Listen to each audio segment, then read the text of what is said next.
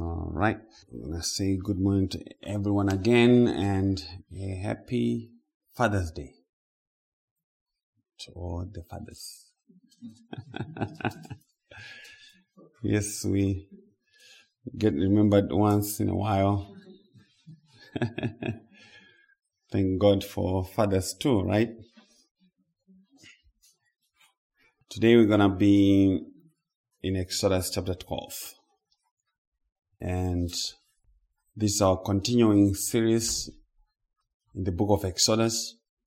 And we still have a number of messages. I don't know where the Lord will have us to end, but I know for now that we're going to get to the Red Sea, because I have some nuggets that I got. Wonderful nuggets. But the matter of which we are gathered to hear concerns the person of Christ, the matter of your salvation, and what God says about these things that are eternal. And when we come together, we have to speak of those things that are eternal, things that respect your meeting with your Maker. That's the real issue that the Bible was given to address by giving us the knowledge of what God has done. So the Bible is a recording of God's mind of what He was going to do and what He has done. So if we get together and we don't hear about what God has done, we did not hear from God. Church is about hearing what God has accomplished in the salvation of His people, to bring His people to Himself without blame, above reproach, holy, righteous. All those things God has done already in Christ Jesus. So if we are reading the scriptures correctly, we should always find that testimony. It doesn't matter where we go. God has always been preaching the same message. He's a master of repetition. There's not a single person who repeats things more than God does. He's a master of repetition. So we'll go to Exodus 12, verse 1 to 14. And good morning to everyone who has joined us. I pray God will grant you what you need to hear this morning. Exodus chapter 12, verse 1 to 14. And I'm reading from the New King James. Moses recorded for us and said, Now the Lord spoke to Moses and Aaron in the land of Egypt, saying, This month shall be your beginning of months. It shall be the first month of the year to you. Speak to all the congregation of Israel, saying, On the 10th day of this month, every man shall take for himself a lamb, according to the house of his father, a lamb for a household. And if the household is too small for the lamb, let him and his neighbor next to his house take it according to the number of the persons. According to each man's need, you shall make your count for the lamb. Your lamb shall be without blemish, a male of the first year. You may take it from the sheep or from the goats. Now you shall keep it until the 14th day of the same month. Then the whole assembly of the congregation of Israel shall kill it at twilight, and they shall take some of the blood and put it on the two doorposts and on the lintel of the houses where they eat it. Then they shall eat the flesh on that night, roasted in fire, with unleavened bread, and with bitter herbs they shall eat it. Verse 9, Do not eat it raw, nor boiled at all with water, but roasted in fire, its head with its legs and its entrails. You shall let none of it remain until morning, and what remains of it until morning you shall burn with fire. And thus you shall eat it with a belt on your waist, your sandals on your feet, and your staff in your hand. So you shall eat it in haste. It is the Lord's Passover. For I will pass through the land of Egypt on that night, and will strike all the firstborn in the land of Egypt, both man and beast, and against all the gods of Egypt I will execute judgment. I am the Lord. Now the blood shall be a sign for you on the houses where you are. And when I see the blood, I will pass over you, and the plague shall not be on you to destroy you when I strike the land of Egypt. So this day shall be to you a memorial, and you shall keep it as a feast to the Lord throughout your generations. You shall keep it as a feast by an everlasting ordinance. And that is the word of the Lord. For titles, we have two of them. And this is our message 129 in the Communion Old Testament series. When I see the blood. That's our title. Number one. And number two title, which is also good enough to carry the message, is the plague of the firstborn. The plague of the death of the firstborn. The plague of the death of the firstborn. And we are back to Exodus, the movement of God's people from their captivity, from their slavery in Egypt. And this story happened as an unfolding of the history of redemption. In this story, you have all that you need to know about your salvation. In this story, just what we have read. If we preach it by God's wisdom, it has everything you need to know about your standing before God, about God's attitude towards you who believe. It's all contained in this story, in these instructions. Okay. So God was teaching his people the matters and issues of salvation and how it has to be accomplished and by whom.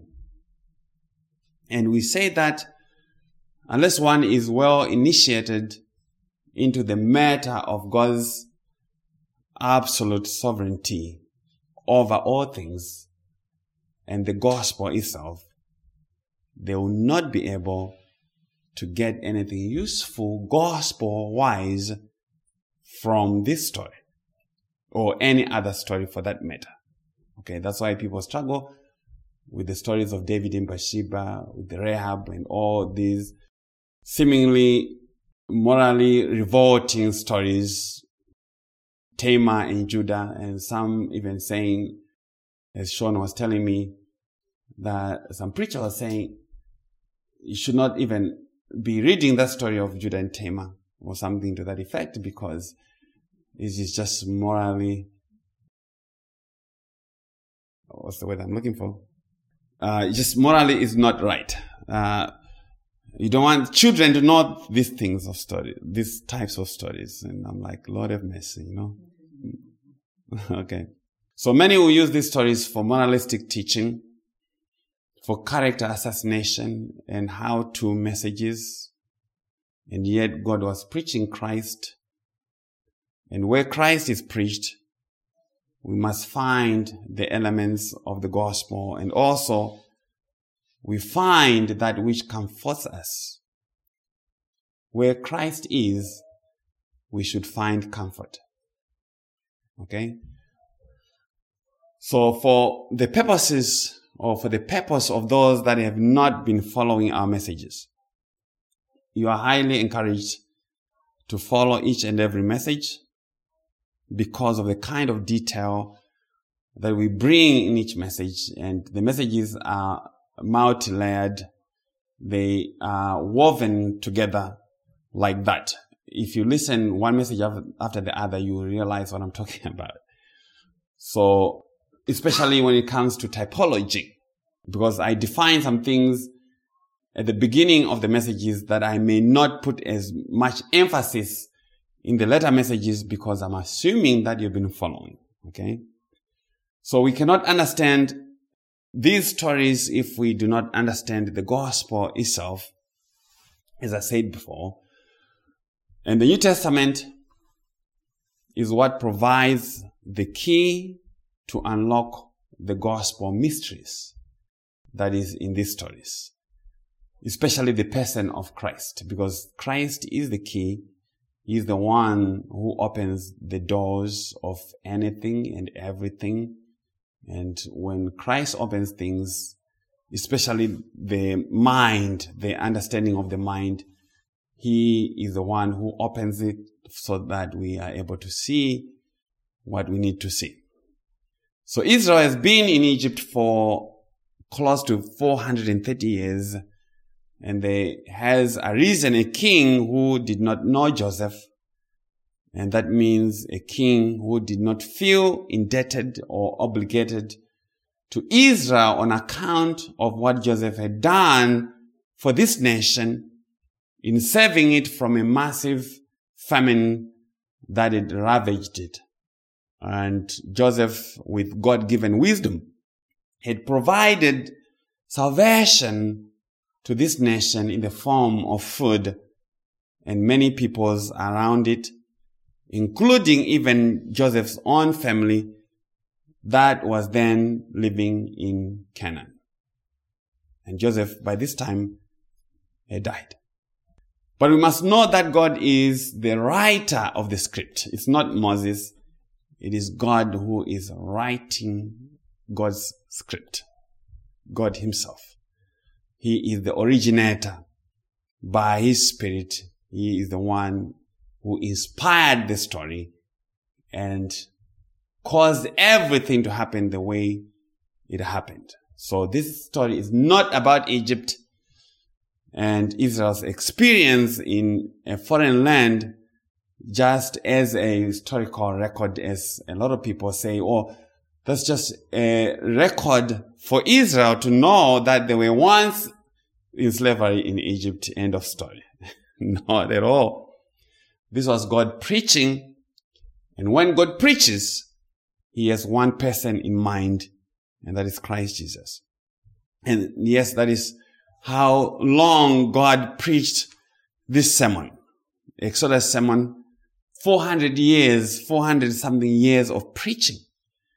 And you complain that my sermons of 1 hour and 45 minutes are too long.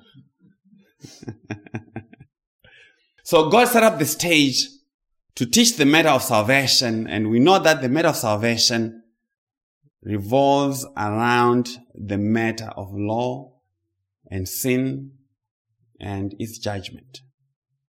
And that relationship is key in understanding the matter of Christ and what He accomplished for His people and what God was preaching in Egypt.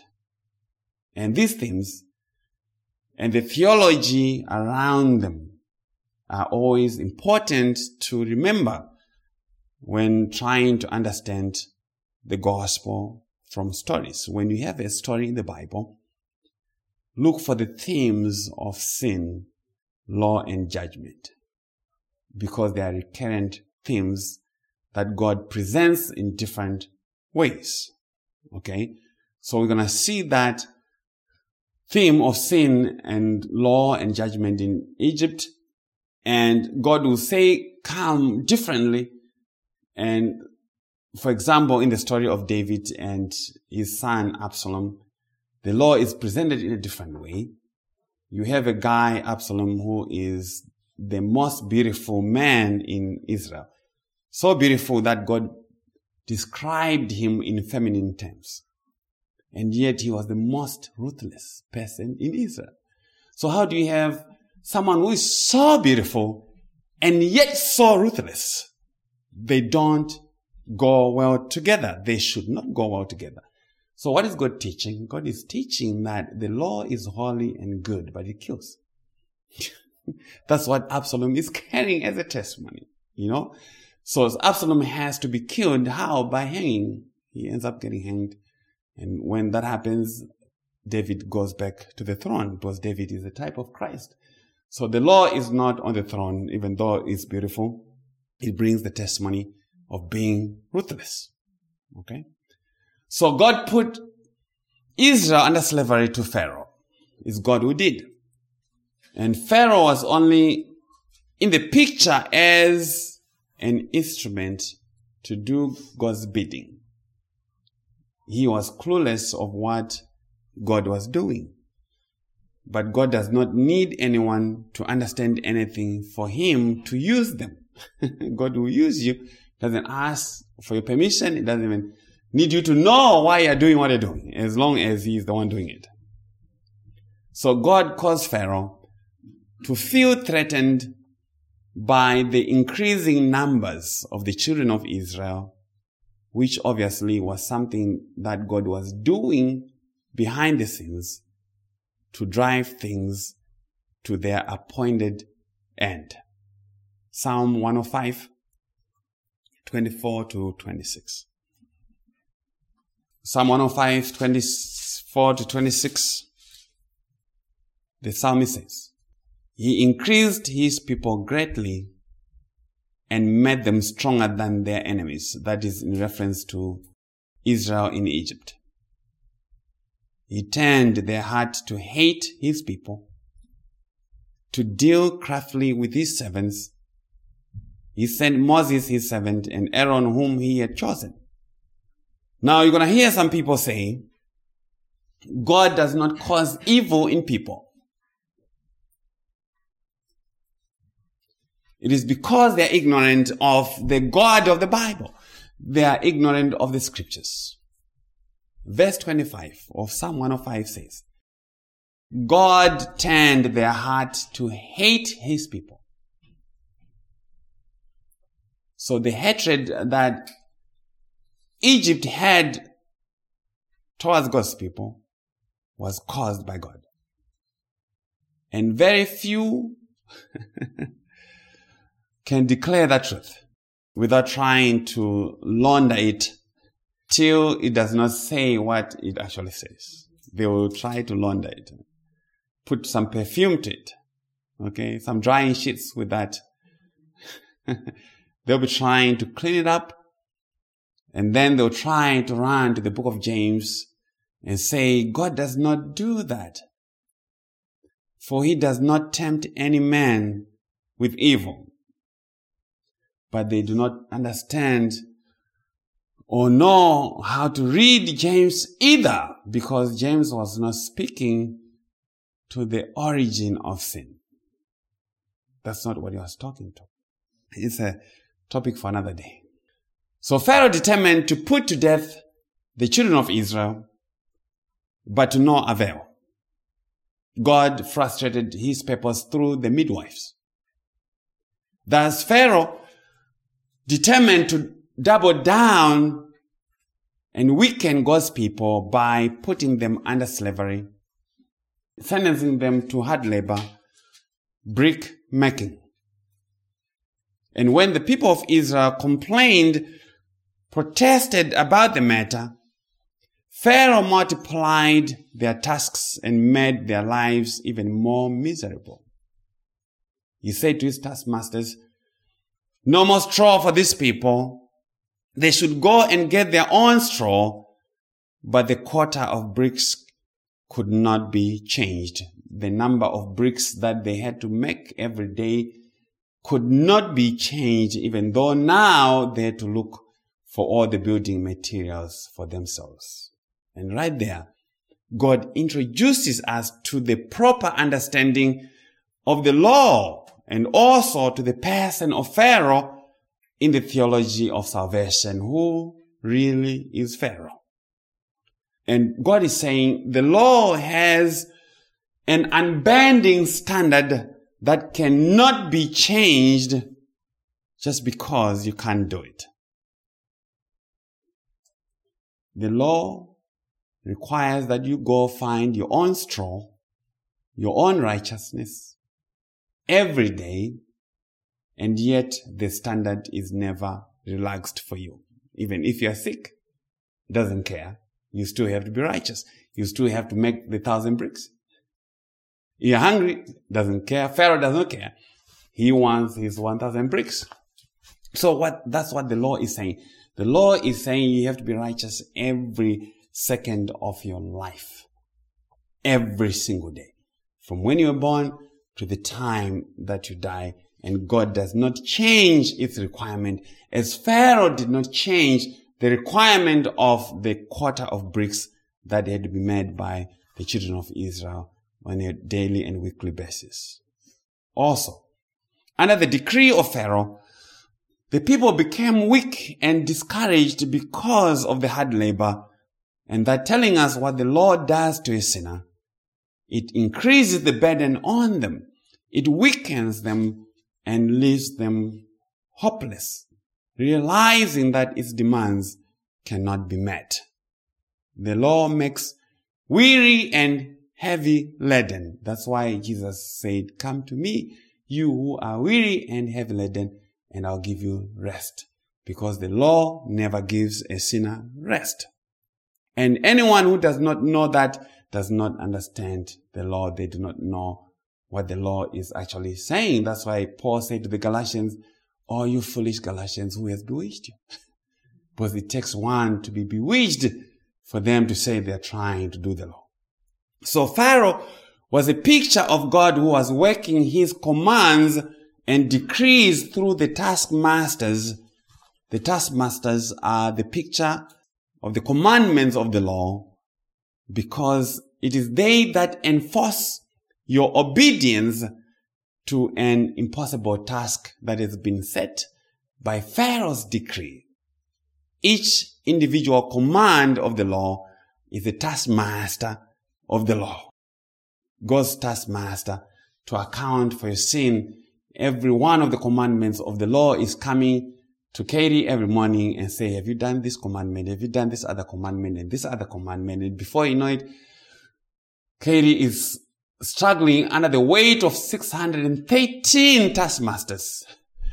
Each one of them coming and asking for her to do a different thing. Do you see how burdensome this thing is? Okay. So the children of Israel cried out to God for help.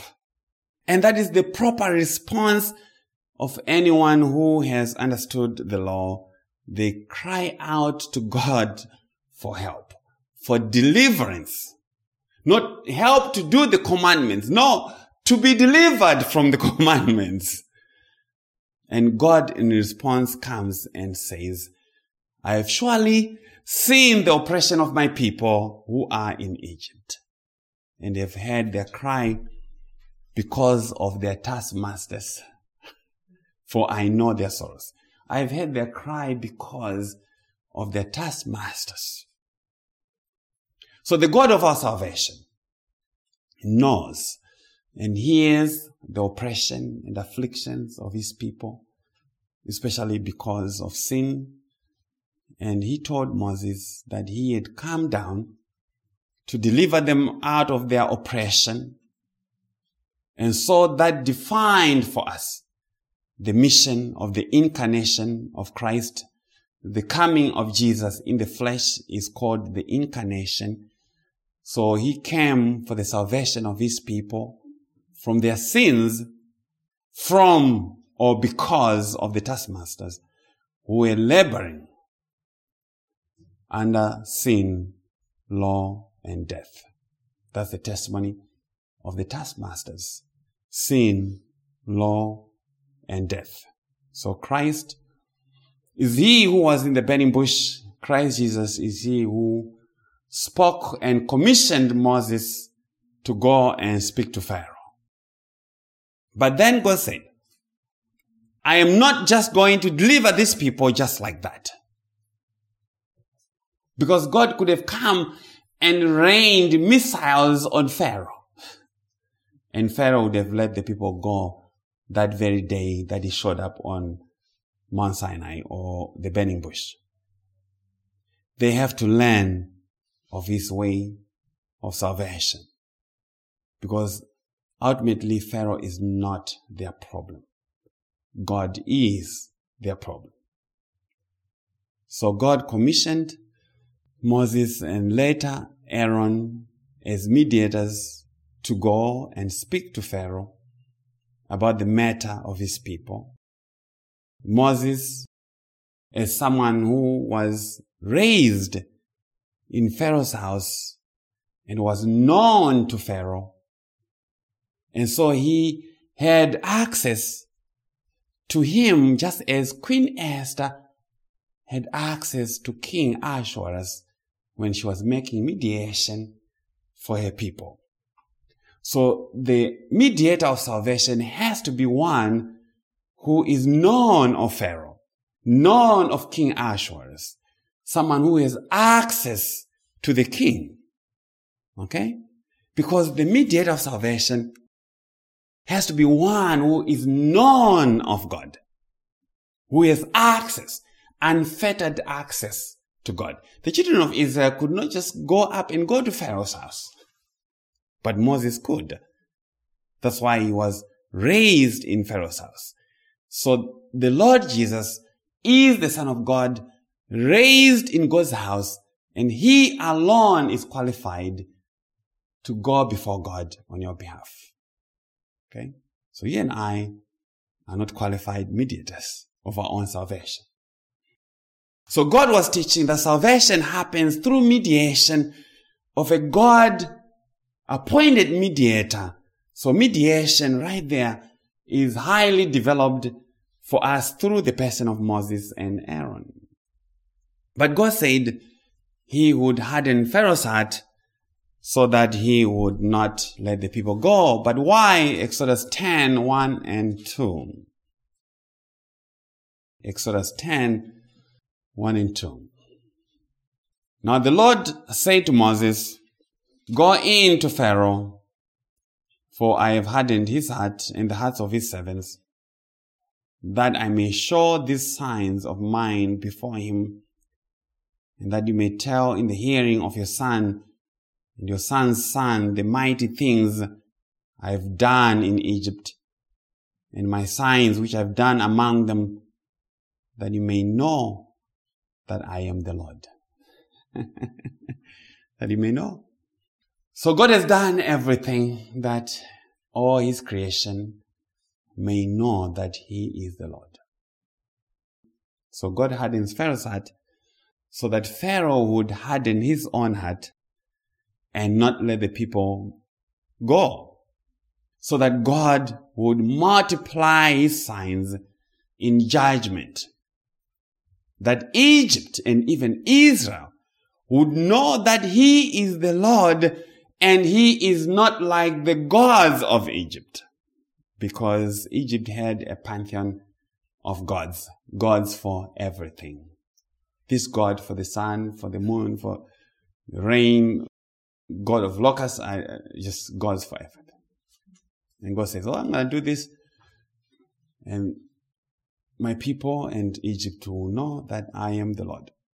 So God is the first cause in the hardening of Pharaoh's heart. God is the one who caused Pharaoh's heart to be hardened. And Pharaoh hardening his own heart was only the result or the effect of God's own judicial hardening. So in the matter of salvation, sin and law were given by God so that God will be exalted in the salvation of his people from them. That is the point that God is saying. Because the real issue is not Egypt itself. The issue is sin, law, and judgment. And God is going to be praised in the salvation of his people from their sin, and also in the judgment of sin in those that Christ did not redeem.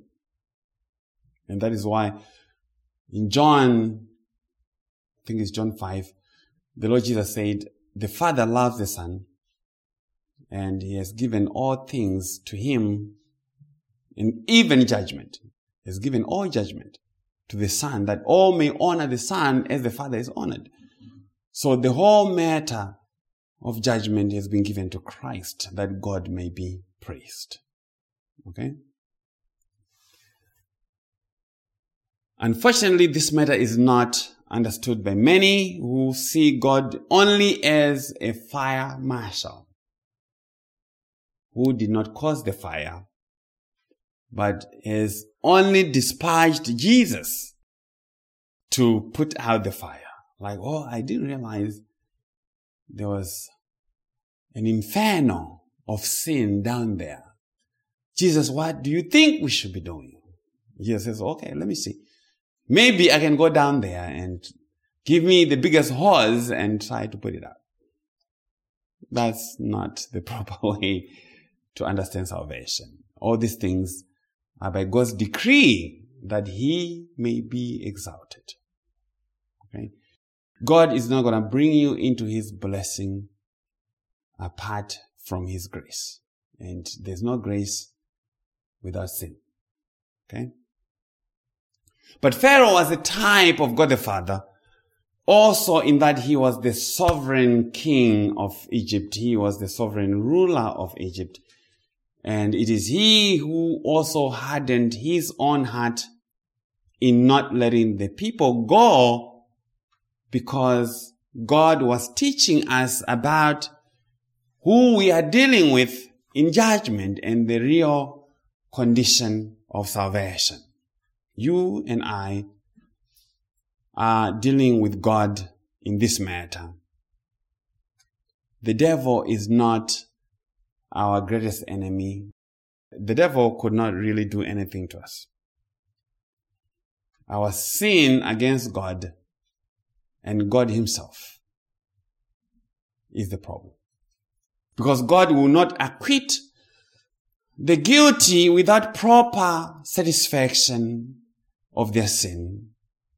And that is what is captured in the phrase, Pharaoh hardened his own heart and would not let the people go.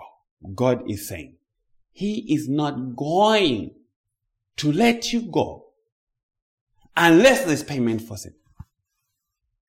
That's why Pharaoh is playing hard to get. It's God who is causing him to do that. Because God is teaching us something. Okay? And that's where we're going with our message. And so God came down with many plagues on Egypt. 10 plagues were in order. Number 1 plague, the plague of blood. We have messages that we've done through these messages. The plague of blood, Exodus 7. The plague of frogs, Exodus 8. And that would be number 2. Number 3, the plague of gnats, Exodus 8 again. The plague of flies, Exodus 8. The plague of livestock, Exodus 9. The plague of boils, the plague of hail, Exodus 9. The plague of locusts, the plague of darkness, Exodus 10. And then the plague of the firstborn, Exodus 11 and 12. So the point is that God brought 9 plagues upon Egypt, and still the constant refrain was Pharaoh hardened his heart and did not let the people go. Why? Why was Pharaoh not letting the people go? It was not stubbornness on the part of Pharaoh. No one is stubborn enough to resist God's power. You have to know who we are dealing with here. It's not Pharaoh against King Jong-un. It's Pharaoh against God. Pharaoh cannot resist the power of God. There's not a single person who can resist the will and power of God. So it's not about the stubbornness of Pharaoh. It's about God. God is saying, salvation cannot happen apart from his appointed way. Okay? When we think of Pharaoh as some really stubborn guy, that's how you end up with the moralistic teaching. And you miss the point. With the Arminian free will thinking and missing the point. Because Arminians will say, see, people are able to harden their own hearts. See what happened to Pharaoh. No, Pharaoh's heart was hardened by God. And God is saying, those that are in slavery to sin cannot be set free from his judgment by way of miracles or works of the law, and neither by Moses. Moses represents the law, because we shall see that it is not Moses who set the people free. Moses did not set the people free, because the law cannot justify a sinner before God. But that's the point. How do you escape from the hands of Pharaoh? How do you do that? Just talking is not going to help it. Moses went and talked and talked and talked. Still, Pharaoh did not let the people go. There are many issues that are involved in the matter of salvation. And they are not just mercy. The grace and mercy of God cannot set a people free unless there's payment, unless there's propitiation, unless there's satisfaction of sin. God is just not going to be merciful without the basis. There has to be basis. Mercy cannot happen apart from the satisfaction of God's justice and wrath. There has to be satisfaction to those things. The works of the law by you and me cannot provide satisfaction for God's justice. And that is why Paul in Romans 3 says, by the deeds of the law shall no man be justified before him. For by the law is the knowledge of sin. So the plagues, even in their severity, could not change Pharaoh's heart as to let the people go. Even the suffering of the people of Egypt, or even the people of Israel, could not cause God to set them free. Because God is not saving people because of their tears. He's not saving people because of their suffering. Because there's still hell to deal with. So if God was just about saving people from suffering, then there would not be hell. So the fact that there's hell means there's a whole lot more going on that we need to understand. So salvation is more than God saving people from their misery. It is about His glory. Okay? So the hardening of Pharaoh's heart was the hardening of God's heart. I want you to see that parallel. Pharaoh is representing God. The heart of Pharaoh is hardened not to let the people go. And so God's heart is hardened by Himself to say these are the demands of salvation. He is inflexible in His demands of what is required before He can call a people righteous. And unless what He requires has been met, there's no salvation. There's no letting go. And what does the Bible say about salvation? Without the shedding of blood, there's no remission of sin. Remission is cancellation. Sin cannot be cancelled from your account apart from the shedding of that blood which provides satisfaction. Sin has to be cancelled. It doesn't matter when you did it. It doesn't matter if you remember it or not, but God remembers. Cancellation, remission of sin. There has to be the shedding of blood. But whose blood? Exodus 11. Let's go to Exodus 11. And the Lord said to Moses, I will bring yet one more plague on Pharaoh and on Egypt. Afterward, he will let you go from here. When he lets you go, he will surely drive you out of here altogether. God says, one more plague on Pharaoh and Egypt, and Pharaoh will let the people go. See that it is Pharaoh who lets the people go, as it is God, the Father, who justifies. It is God who sets a people free. In other words, there was something about this plague that was different from the others, from the 9. Let's hear.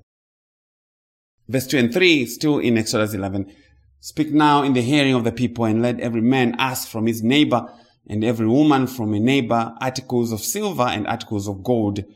And the Lord gave the people favor in the sight of the Egyptians. Moreover, the man Moses was very great in the land of Egypt, in the sight of Pharaoh's servants, and in the sight of the people. And Moses is the type of Christ also here. And that is who Christ was in in Israel, in his days of sojourning. So the people are ready to be set free. And God says they are not leaving their place of slavery empty-handed. God's people leave their place of enslavement to sin in riches. Now God is preaching. They leave, but remember the children of Israel are not benefiting from what Pharaoh is having them to do, building cities for Pharaoh, making bricks and stuff. And God comes and says, no, they are not living empty-handed. And that is speaking to the gifts that God has freely granted and given his people because of our good neighbor, the Lord Jesus Christ. See that the children of Israel were to get stuff from their neighbors. Actually, it doesn't say neighbors. It says neighbor. So the neighbor from whom we get the free gifts is Christ Jesus. Christ Jesus is the good neighbor by whom we have been given every spiritual blessing in the heavenly places. Even though we have been laboring under sin, and yet we come out of here with every spiritual blessing in the heavenly places. Verse 4 of Exodus 11 and following. Then Moses said, thus says the Lord, about midnight I'll go out into the midst of Egypt, and all the firstborn in the land of Egypt shall die, from the firstborn of Pharaoh who sits on the throne, even to the firstborn of the female servant who is behind the handmill, and all the firstborn of all the animals. Then there shall be a great cry throughout all the land of Egypt, such as was not like it before, nor shall be like it again. So God tells Moses about the 10th plague, the death of the firstborn, even in the firstborn of Pharaoh, and says, this is going to do it. This is going to set my people free. What the 9 plagues failed to do, the 10th plague would do it. Remember, Pharaoh is the type of God the Father. And so by this, God is telling us the condition of salvation. The condition of salvation is when the firstborn of Pharaoh, who sits on the throne, dies in a plague of God's judgment, and that is telling us that the Lord Jesus, the Son of God, of the God who sits on the throne, who was pictured in the death of the firstborn of Egypt, especially the firstborn of Pharaoh, when he dies, God's people shall be set free. And how did God know this about the 10th plague? How did he know that the 10th plague would do it? Because he knows the terms of salvation. He knows the conditions of freedom for a sinner. And he is the one who has set the terms of our salvation, of our reconciliation to him. So the Lord Jesus is in the picture of the firstborn of Pharaoh. And that is a hard saying to people who do not read Pharaoh correctly through the gospel lenses. The Lord Jesus is in the picture. That's why even when he was born, he also went to Egypt. He was fulfilling, following in the footsteps of what God was prophesying. This is a prophecy of the gospel. Okay? But it is part of the offense. But if I tell people that, the son of Pharaoh, the firstborn son of Pharaoh, was a picture of the Lord Jesus, people are going to get offended. Like, yeah, but it's part of the gospel offense. Verse 7 of Exodus 11. But against none of the children of Israel shall a dog move its tongue against man or beast, that you may know that the Lord does make a difference between the Egyptians and Israel. So even the dogs could not be barking, which means a dog cannot bark if God does not call it back. God made the distinction between the Egyptians and his people Israel. That is election at play. Wherever there is a distinction and God is making it, it's election. Because the God of the Bible is an electing God. He chooses people. And grace is a particular and discriminating grace. It is particular grace. It's electing grace. Grace has not been bestowed on all people for them to pick it up if they feel like it. Like, okay, I think I'm going to choose Jesus today. I'm going to pick this grace today, and then tomorrow I'm going to refuse it because I have a will to do it. That's not true. But God says his people, his elect, shall not be touched by the plagues of judgment. They shall not go into judgment even though they are guilty of the same sins as the rest of the Egyptians. The children of Israel were offering and worshipping the same false gods of Egypt. But God says, I'm not going to judge them for it. As the elect are not judged for their sins. And this is what people are failing to preach. Those who believe God's truth about Christ cannot and shall not be judged for their sins because God already judged them. God already made a difference between them and the rest of the unsaved world. Verse 8 to 10, Exodus 11. And all these your servants shall come down to me and bow down to me, saying, get out, and all the people who follow you. After that, I'll go out. Then he went out from Pharaoh in great anger. That's Moses. But the Lord said to Moses, Pharaoh will not heed you, so that my wonders may be multiplied in the land of Egypt. So Moses and Aaron did all these wonders before Pharaoh, and the Lord hardened Pharaoh's heart, and he did not let the children of Israel go out of his land. So Pharaoh will not heed the warning until Exodus chapter 12. He will not. And that will take us to Exodus chapter 12, verse 1. So all that was introduction. Now the Lord spoke to Moses and Aaron in the land of Egypt, saying, this month shall be your beginning of months. It shall be the first month of the year to you. So with the announcement of the impending doom of the death of the firstborn of Egypt, God says to Israel, new beginnings, new season, new identity. A feast and its instructions are introduced to mark the beginning of a new age for Israel, the Passover feast. And we cannot understand the theology of the Passover properly without working all the prior detail in Exodus as we have been doing and tying it to the matter of sin, law, death, and condemnation. Because the Passover is given to answer to these matters: sin, law, death, and condemnation. Verse 3, Exodus 12, speak to all the congregation of Israel, saying, on the 10th day of this month, every man shall take for himself a lamb according to the house of his father, a lamb for a household.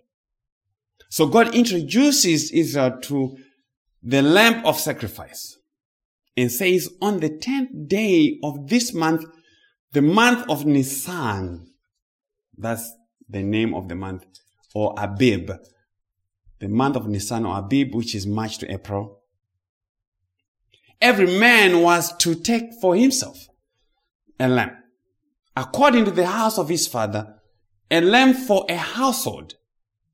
And that to say, if any are to be served, it would be by the lamb that has been sacrificed over them.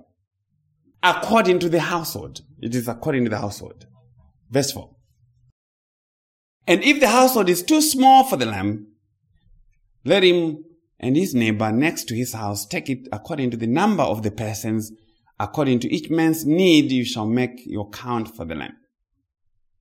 See, that instruction said, if the household is too small for the lamb, but not the lamb too small for the household. Because Christ will never be too small for the salvation of those that he should save. Christ will never be too small.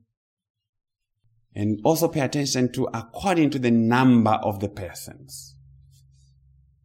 But salvation is according to the number of the persons that God gave to Christ. It is not universal, as many people say. The elect are a very specific number of people given to Christ, written in the book of life before the foundation of the world. That's what makes the grace of God really amazing, that before God created anything, he had written down the names of the people that he loved, that he was going to save, and he had no decision in that meeting to make. You were not even invited. And the devil was not even there even to oppose, because he had not been created. So the matter of salvation, to be honest, has nothing to do with you. In the doing of it, you are just a recipient of God's goodness. And so you can't mess it up. You can't mess up something that had nothing to do with it. Okay? Verse 5. Exodus 12. Your lamb shall be without blemish, a male of the first year. You may take it from the sheep or from the goats.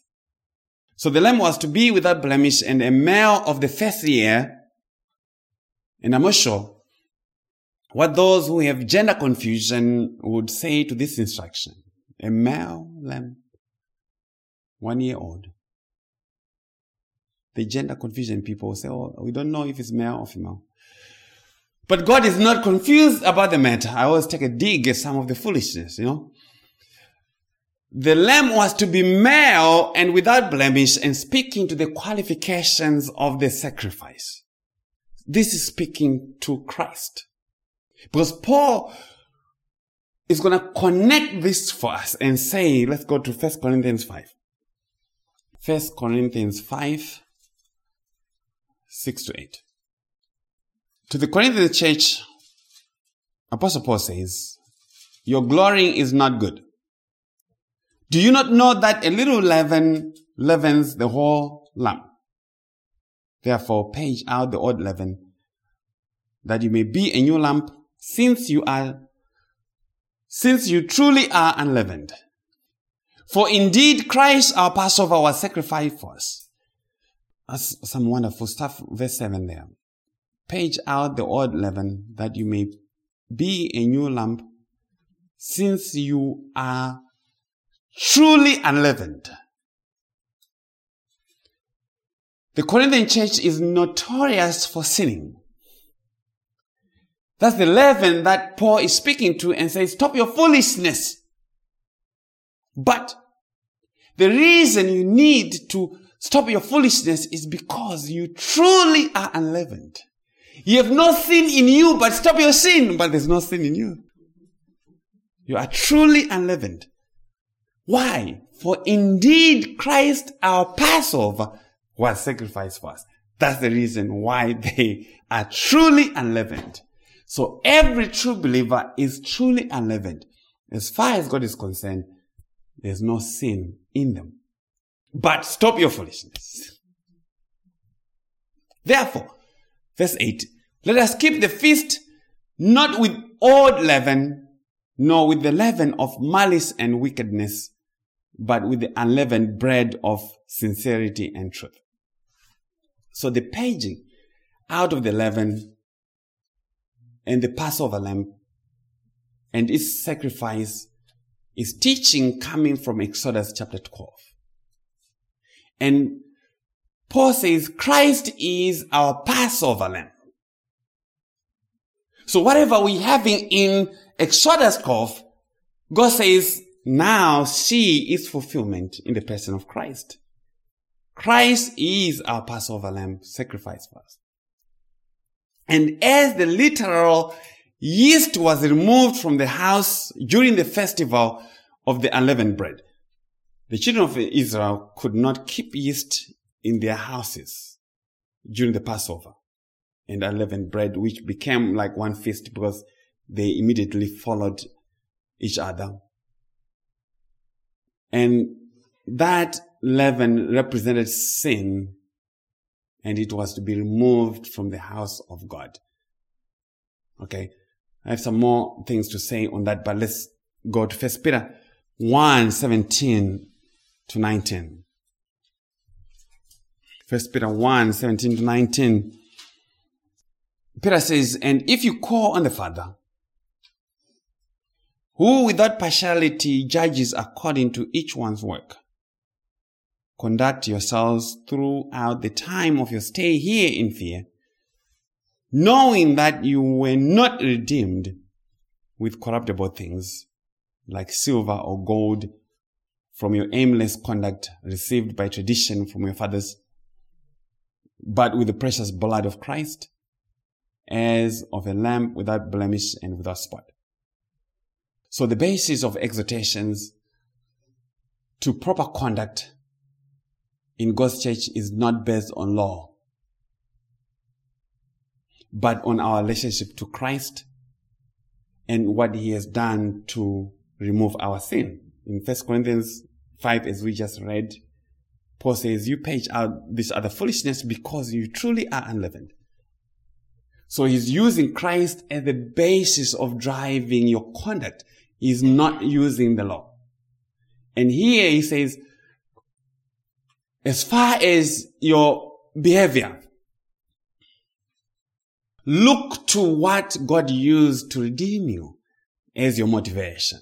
I'm not going to give you 500 other rules. I'm not going to take you back to Moses. Think about Christ. Christ has become the basis of even the instructions, exhortations to how you think and live in your life. Okay? So those who call us antinomian and stuff, honestly speaking, they don't know what they're talking about. They don't understand the gospel. Okay? So Christ is the one who was pictured in the lamb of the Passover. And John the Baptist came and said, behold the Lamb of God who takes away the sin of the world. And I think, if I remember, maybe John 1:39, somewhere there. Is that right? 29? 129, not 39, okay. And as part of his qualification, Christ had to be the lamb without blemish, and that means without sin. Which means, if you would put sin to this sacrifice, that would disqualify it from being able to set God's people free. So it matters how one looks at the matter of imputation of sin to Christ. Sin was not infused or imparted to the person of Christ, because that would put blemishes on him. Rather, sin was accredited or credited to him through imputation, which is a legal accounting or reckoning of its guilt. So what Christ carried as our sin was the guilty of our sin, not the infusion of sin into his person, because then you disqualify the sacrifice. Okay. So the lamb was a male of first year, 1 year old about, and the idea being that it was still young. And the Christ was to be cut out of the land of the living when he was about 33 years old. And the sacrifice was from the sheep or goats, and that means from the domesticated animals. Why? Because the Christ who is our high priest and sacrifice was from among men by the incarnation. He lived among men God, as it were, had to be domesticated. He had to come down from heaven and be found among men, to be acquainted with the affairs and weaknesses of man, and be qualified to be our high priest, tested in all things, just like we all, but without sin. Okay?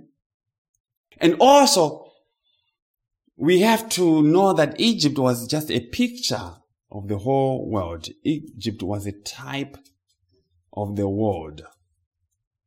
Okay?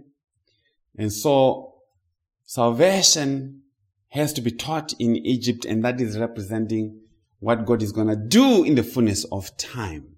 Verse 6, Exodus 12. Now you shall keep it until the 14th day of the same month.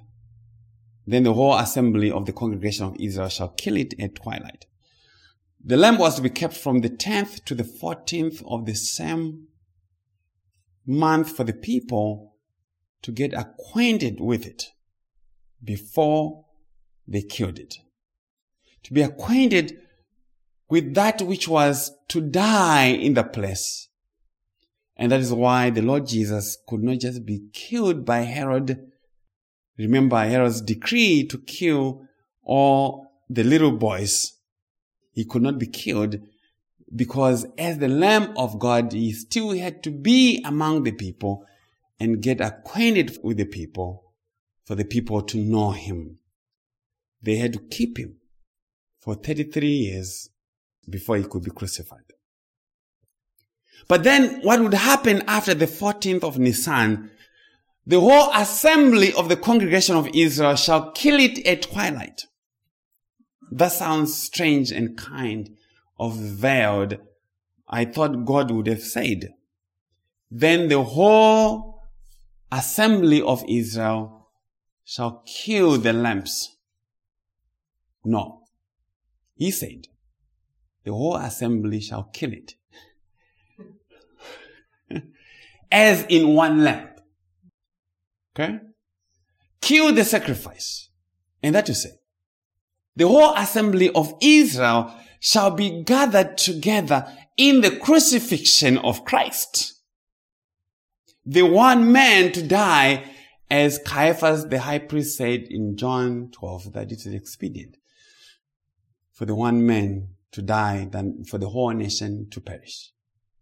And so we see that the people of Israel were all gathered together against the Christ, against God's Lamb, to kill it, to put him to death on the Passover day.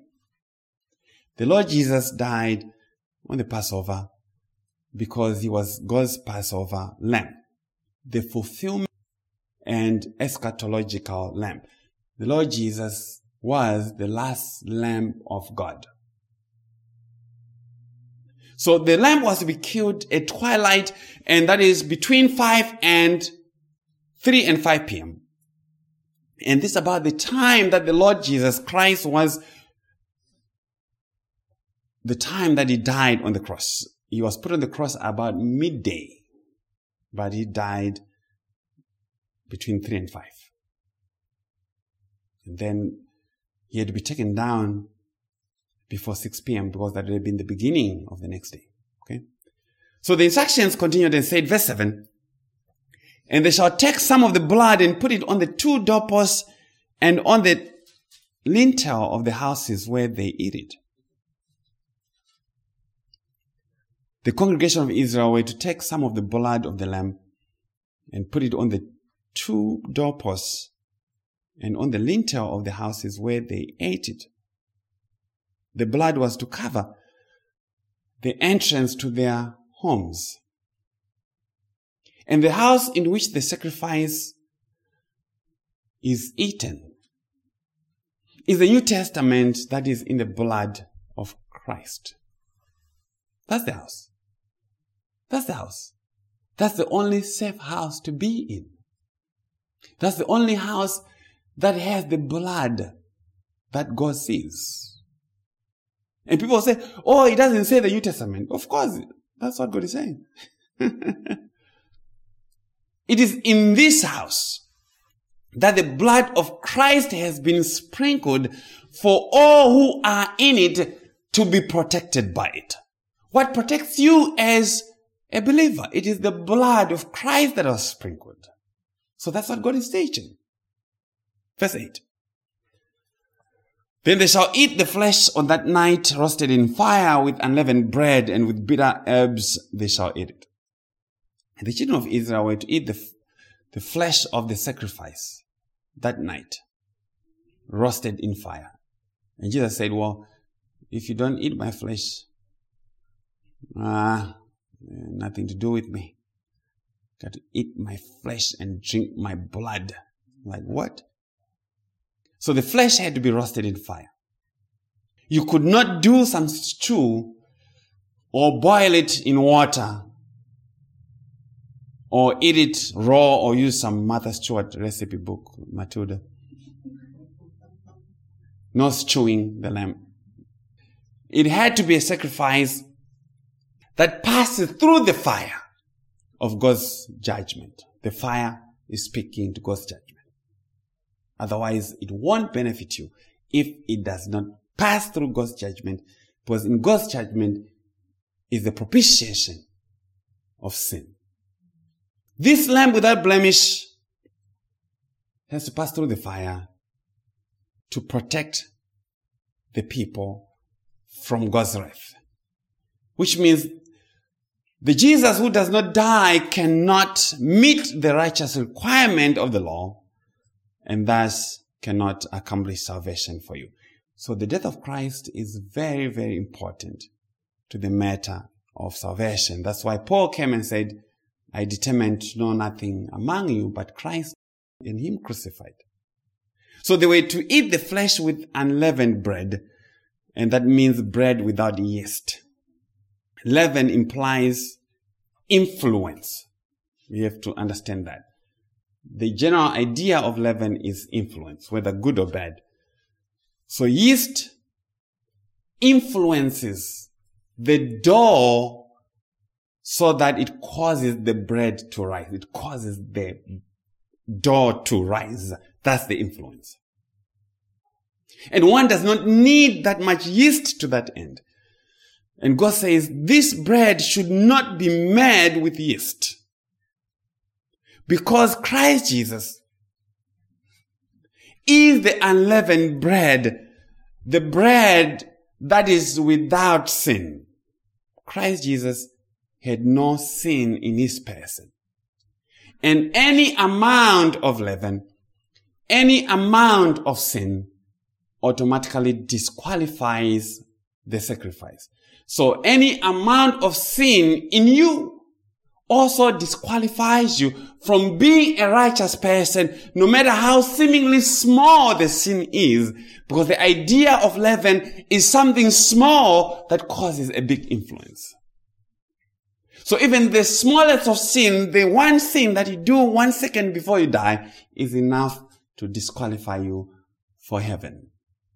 If that's how God was going to do things and condition salvation on your not sinning or your improvement in progressive sanctification. And they were to eat this flesh with unleavened bread and bitter herbs, I suppose to remind them of the bitterness of the days of slavery in Egypt. The bitterness of slavery to sin, or maybe the bitterness of soul that the Lord went through as he was being crucified. He was the man of sorrows, acquainted with grief. But the bitterness could also mean the offense of the gospel. Because you cannot eat Christ and not deal with the offense. You cannot eat the flesh of Jesus, the truth of Christ, without the offense. It's impossible. If you're going to eat the flesh of the Passover lamb, you're going to also get some bitter herbs with it. Jesus is going to make you, They were not to add garlic, red, green, and yellow peppers. Go Kroger, find them on sale. the yellow green in a packet like that. Like $2.50 for 9. They could not add onions and curry powder. It was to be eaten without any additives. Eaten only according to God's formulation. They were not to improve on it. So to say, don't go in the pantry and look for other things to add. And this speaking to the unadulterated gospel of God's free and sovereign grace and its offense. But many in our day want to add ketchup and mustard and ranch sauce to Jesus. They want some dip with it, like one is eating at an Indian restaurant where the food is so spicy. It's so spicy hot, man. Ella and I ate at some Indian restaurant. I had to just say, okay, out of politeness, give me some container to carry my food home to us. But I end up eating more of the yogurt. But it was too spicy hot. Drinking water, eating yogurt, coughing, tearing up, and sneezing. I think it was probably a Father's Day gift too. I don't know. That's what happens to fathers. Verse 10. You shall let none of it remain until morning, and what remains of it until morning you shall burn with fire. So the whole sacrifice was to be consumed. And that is very important. But the Lord Jesus did not give half of himself. You could not get some Tupperware and then leftovers. I know you guys budget and the inflation and just cutting things and putting them in the deep freezer. God says, no, it has to be eaten whole. Here and now. Okay? But the Lord Jesus Christ did not give half of himself or a fraction of himself. He gave himself in his fullness.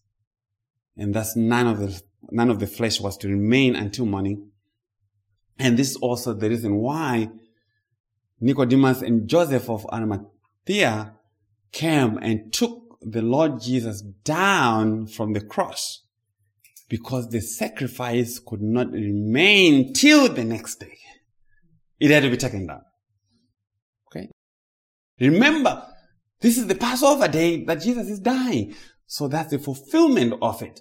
It's not to be left overnight. So Jesus has to be taken down. But the other two thieves on the cross were left there. But Jesus, the sacrifice, has to be taken down. That's the Exodus. So you see the detail and how God is so careful to remember everything. Verse 11. And thus you shall eat it with a belt on your waist, your sandals on your feet, and your staff in your hand. You shall eat it in haste. It is the Lord's Passover. A belt on your waist, sandals on your feet, and staff in hand spoke to readiness to go. They were to eat in haste, quickly, and be ready to exit.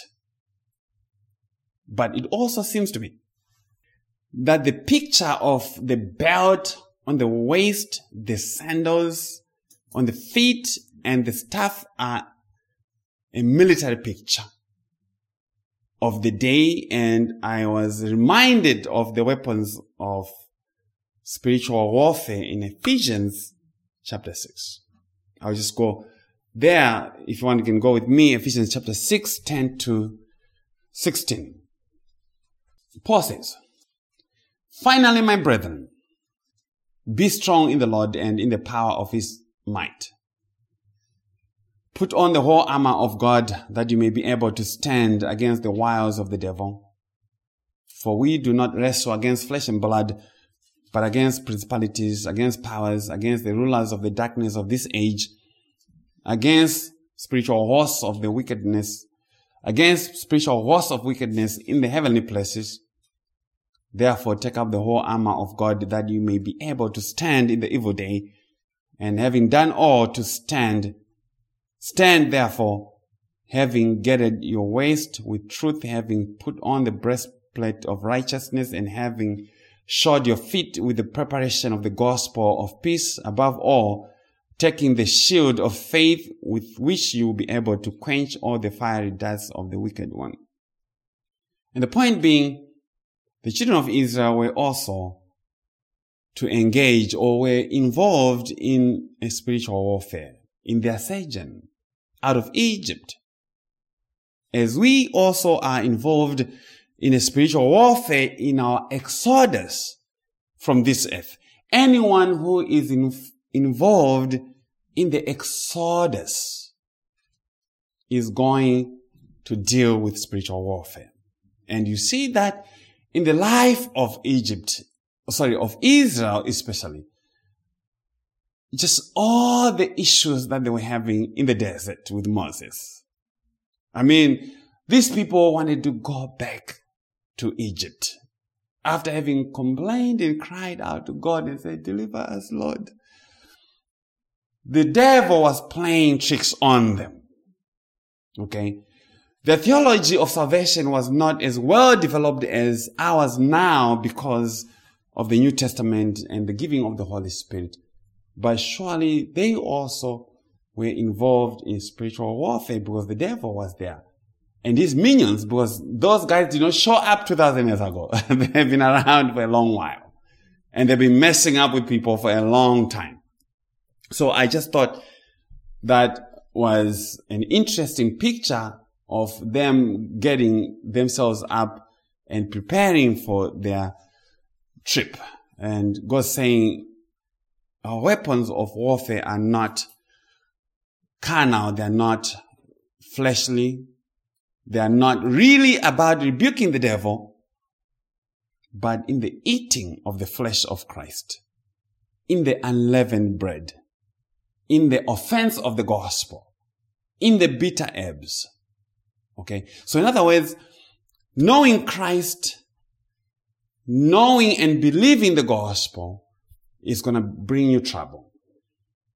Once you partake of Christ, you're going to find spiritual trouble. And this is how you're going to fight. You're going to fight with the very thing that has caused you to be in trouble. You're going to fight in the might of Christ. You're going to fight in the knowledge of what Christ has done. Okay? And so, in Christ Jesus, the real and true and final exodus of God's people has come. We are a people who are involved in the exodus to go to our final place, to be with the Lord. And now to the finale, verse 12, Exodus 12. God says, "For I'll pass through the land of Egypt on that night, and will strike all the firstborn in the land of Egypt, both man and beast, and against all the gods of Egypt I'll execute judgment. I am the Lord." So God was to pass through the land of Egypt in judgment, and he was to strike all the firstborn in the land of Egypt. Have you ever wondered why he would, because he's going to kill people anyway, why would he be so interested in the firstborn? Unless he was preaching. Why not the middle ones? Why emphasis on the firstborn? And how would he know which ones were the firstborn? How would he know? But he knows all things. He knows all things. His wrath was to be on the firstborn. The firstborn of God is he who was to take the wrath of God on behalf of his people. And on that day of Christ's death, Paul said in Colossians somewhere, I think it's Colossians 2, he disarmed principalities and powers. He made a public spectacle of them, triumphing over them in it. So, when God showed up in Egypt, he judged not only Pharaoh, but also the gods of Egypt. So the gods of Egypt are pictures of the devil and his minions. Because when Christ died, the Holy Spirit also tells us that he made a public spectacle of all these principalities and powers. And this would have been energizing all the falsehood in the worship of the false gods in Egypt. That's the connection. Okay? Christ Jesus is the firstborn of God. He's the firstborn in preeminence. He's not firstborn like according to his flesh, he is a little over 2,000 years. So the firstborn of Christ Jesus is not really talking to his birth certificate. He's talking to his preeminence. Christ Jesus is preeminent in rank, in power, and honor because he is God. Now, the Jehovah's Witnesses and other people who don't know what they're talking about will say, see, Jesus is the firstborn of God, and that means he is not God. But they are not understanding what God is saying about Jesus. Because Jesus pre-existed the angels. But pre-existence does not mean that he's not created. Jesus is more than that. All things were made by him. Now, if you're making all things, it means you're God, because only God makes things. Everybody else just converts things. Okay? I am a chemist. I don't make things. I only transform what is already there. I have to order chemicals from some vendor somewhere. Then I mix them and end up with something different. But I can't speak a chemical into existence. Okay? So Christ Jesus is the firstborn Son of God who was smitten of the Father to set his people free. Isaiah 53, 4 and 5. Isaiah says, surely he has borne our griefs and carried our sorrows. He has borne our griefs and carried our sorrows. Our sorrows and grief of hell, Christ has carried. Of suffering, eternal suffering and punishment, Christ has carried. Yet we esteemed him stricken, smitten by God and afflicted. And now to the reason why he was smitten.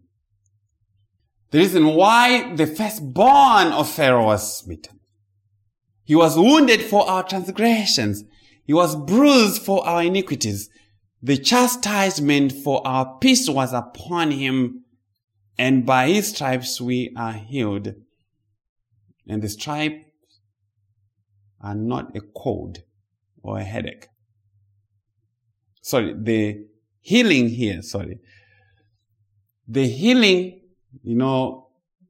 the Pentecostals, if you tell them anything about sickness, by his stripes. By his stripes are healed. The Holy Spirit is not talking about a headache. He's talking about salvation. By his stripes on the cross, we have been saved. We have been healed of all our sicknesses of sin, death, and condemnation. Okay? Let's go to verse 18. Now the blood shall be a sign for you on the houses where you are. And when I see the blood, I'll pass over you, and the plague shall not be on you to destroy you when I strike the land of Egypt. God then told Moses that the blood shall be the sign for them on the houses that they were in. Sign for you for what? That when I pass through to strike the firstborn of Egypt, you will not be struck. That you are safe from my judgment. see what God did not say. God did not say, you shall look at your sinning less and less as your sign of salvation. See your tithing record as the sign. See your long prayer nights. God did not put that as a condition. That is the legion of men and women who are ignorant of God's way. God says, look at the blood. In other words, look at the Christ who is in the blood. Look to that propitiation that is in the blood of Christ, and looking is faith. Looking is faith. Hebrews 12, 1 and 2. Therefore, we also, since we are surrounded by so great a cloud of witnesses, let us lay aside every weight and the sin which so easily ensnares us. And let us run with endurance the race that is set before us. The sin that easily ensnares is unbelief. Because he answers that in verse 2. Looking unto Jesus. Unbelief causes you to look away from Jesus. Looking unto Jesus, the author and finisher of faith, or perfecter of faith, who for the joy that was set before him endured the cross, despising the shame, and is set down at the right hand of the throne of God. So looking is faith. So the true believers are to look to the blood with the eyes of faith. Why? What is faith? And why is faith important? Hebrews 11, verse 1. Now faith is the substance of things hoped for, the evidence of things not seen. Now, what's his name? Kenneth Copeland, he did a message called Now Faith. I can never, Now Faith. Now Faith. To him, there's something called Now Faith. There's a Now Faith and some other faith. Now faith. Now here is a conjunction. It's connecting ideas from the previous chapter to the next. Now faith is the substance of things hoped for, the evidence of things not seen. The children of Israel were to look at the blood by faith, because they were to look at the blood in the darkness, not during the day, because God was going to pass through in the night. Because faith is the substance, the content of things hoped for, and evidence of things not seen. The thing that is not seen and hoped for is Christ Jesus. And everything that he has done. So the children of Israel could not see the blood in the darkness of the night, but they knew that it was there. They knew that the blood was there, and that was to be sufficient for them, just to know that the blood was there. Even though they were afraid, they knew what God had done with the 9 plagues. So they were in their people who were so afraid. They were so afraid. That night, in their homes, so afraid, but their fear did not reduce the power of the blood that was on the door. Doubting, like, oh, I'm such a terrible sinner. All those people were sinners, that's why they needed the blood. And the most important thing that God said, and that is misunderstood in much of religion, is that it is God who said, I will see the blood. Not ourselves. God says, I see the blood. And we are called to know by faith that the blood is there. And it is doing what it was given to do, which is to protect God's people from the judgment of sin. But many We want to draw you from the testimony of looking at the blood as enough, and have you looking to your belly button for the blood. Okay? Looking to progressive sanctification as the basis of your assurance of salvation, to see if you're doing better and better every month, every year. That's the theology of many of these Reformed preachers. Even some of the sovereign grace preachers will say that. You have to look at the pattern of your life. Is it getting better or what? Is that what God said? God said, look at the blood. The blood.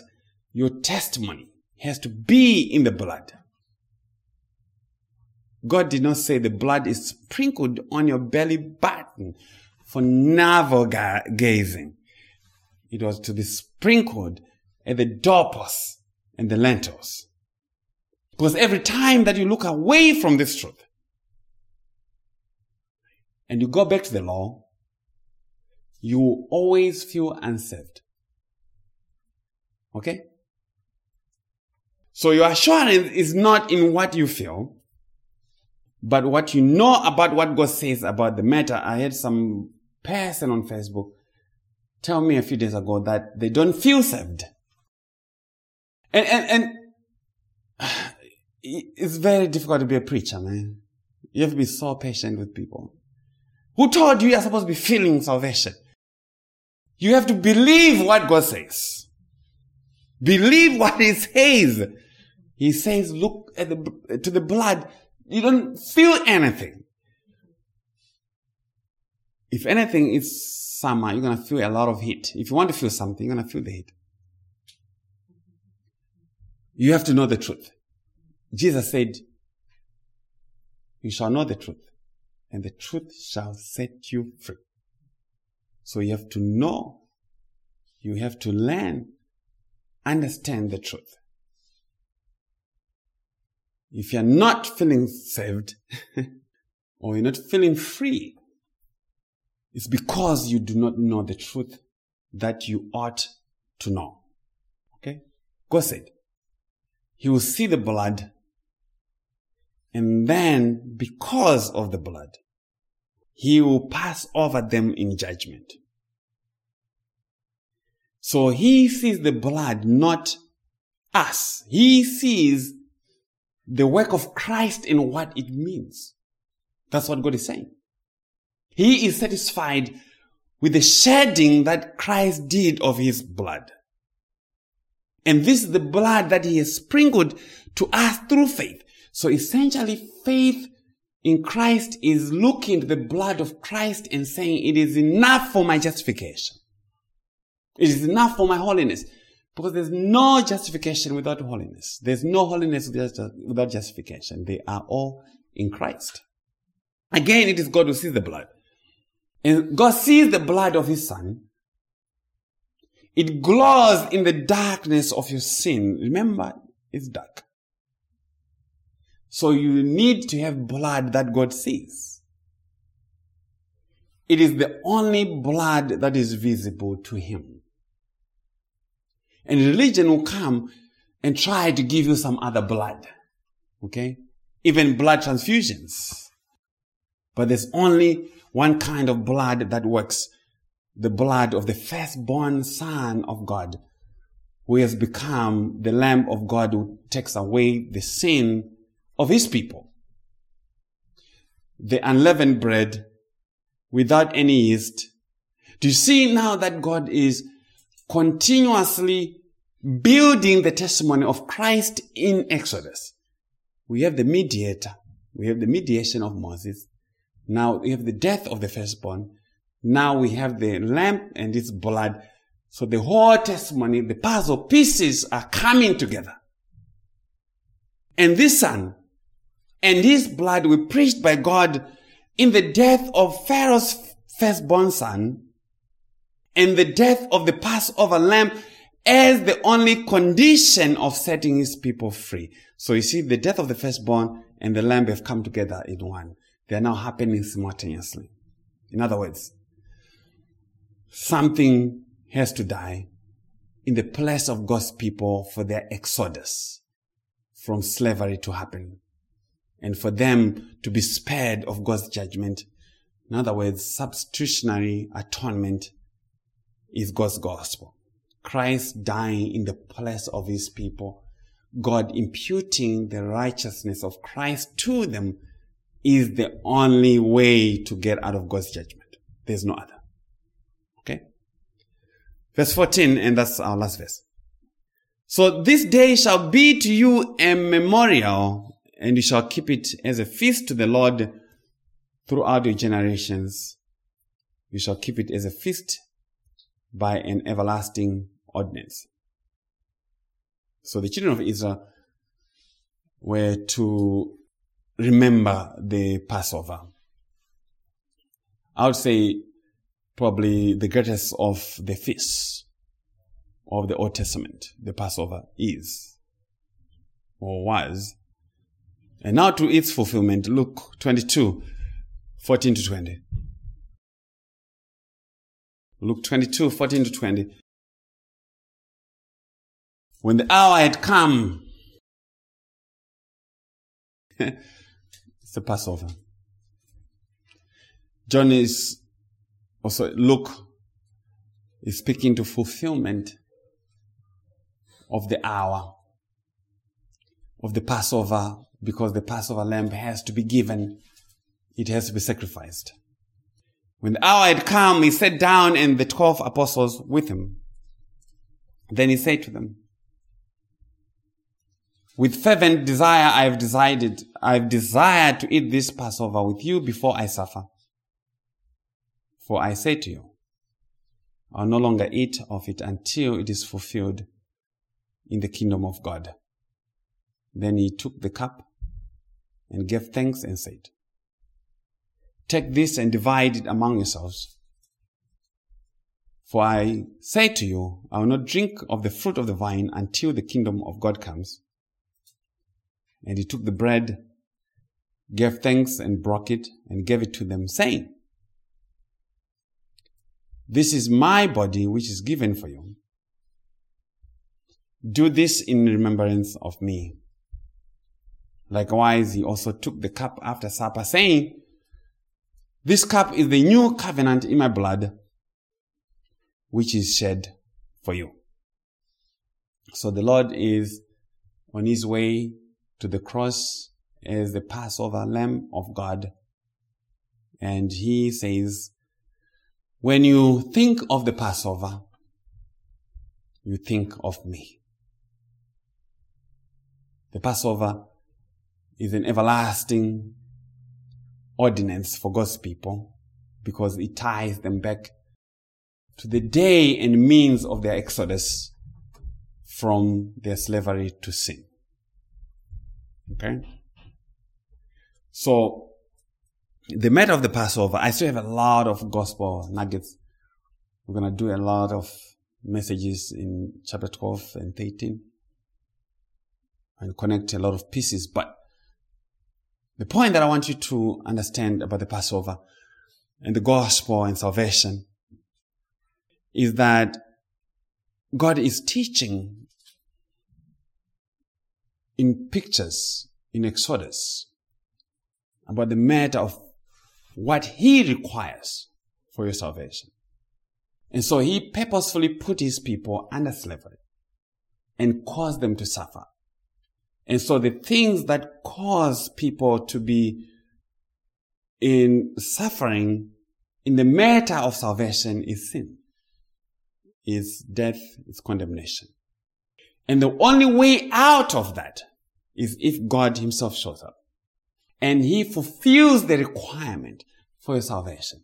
And that requirement was fulfilled in the giving of the Passover lamb and the death of the firstborn. So the Passover lamb is also the firstborn of God. The Passover lamb is the firstborn of God. When he has died, then salvation has happened. So all you need to know is, did the Christ die? If the Christ is dead, then it is well. Because the righteous requirement of the law was fulfilled. All the terms of your salvation, terms of meeting with God, were completely met in him. All this other stuff that people are saying and doing is just playing gimmicks. They are playing church. They're not preaching Christ. Okay? We can talk about exhortations and people come and say, oh, anti-law, you're antinomians and stuff like that. Those things don't mean a single thing. It's just a sign that people don't know. Okay? So God has fulfilled his own requirement for your salvation. Therefore, it is well with your soul. If anything happens to you today, you are out of Egypt. You are so out of Egypt. You're going to go all the way to glory because there's nothing else for you to add. Okay? You can't miss this thing. Praise the Lord. Let us pray. Heavenly Father, Lord, we bless you. We thank you for these many words that you've given us to learn of the issues, the matters of our salvation, of our Lord Jesus Christ, the Lamb of God, the firstborn of God, pictured as the firstborn of Pharaoh, who, when he died in that night of judgment, God's people were set free. Thank you for the Passover lamb. Thank you for his death. Thank you for causing us to eat it by faith. Thank you, Lord, that you continue to see this blood, the blood that does not lose its power. We honor you for all this that you gathered this morning. Be with them and teach them this truth. We honor you. We thank you. In all things we pray in Jesus' name. Amen. All right, good people. See ya.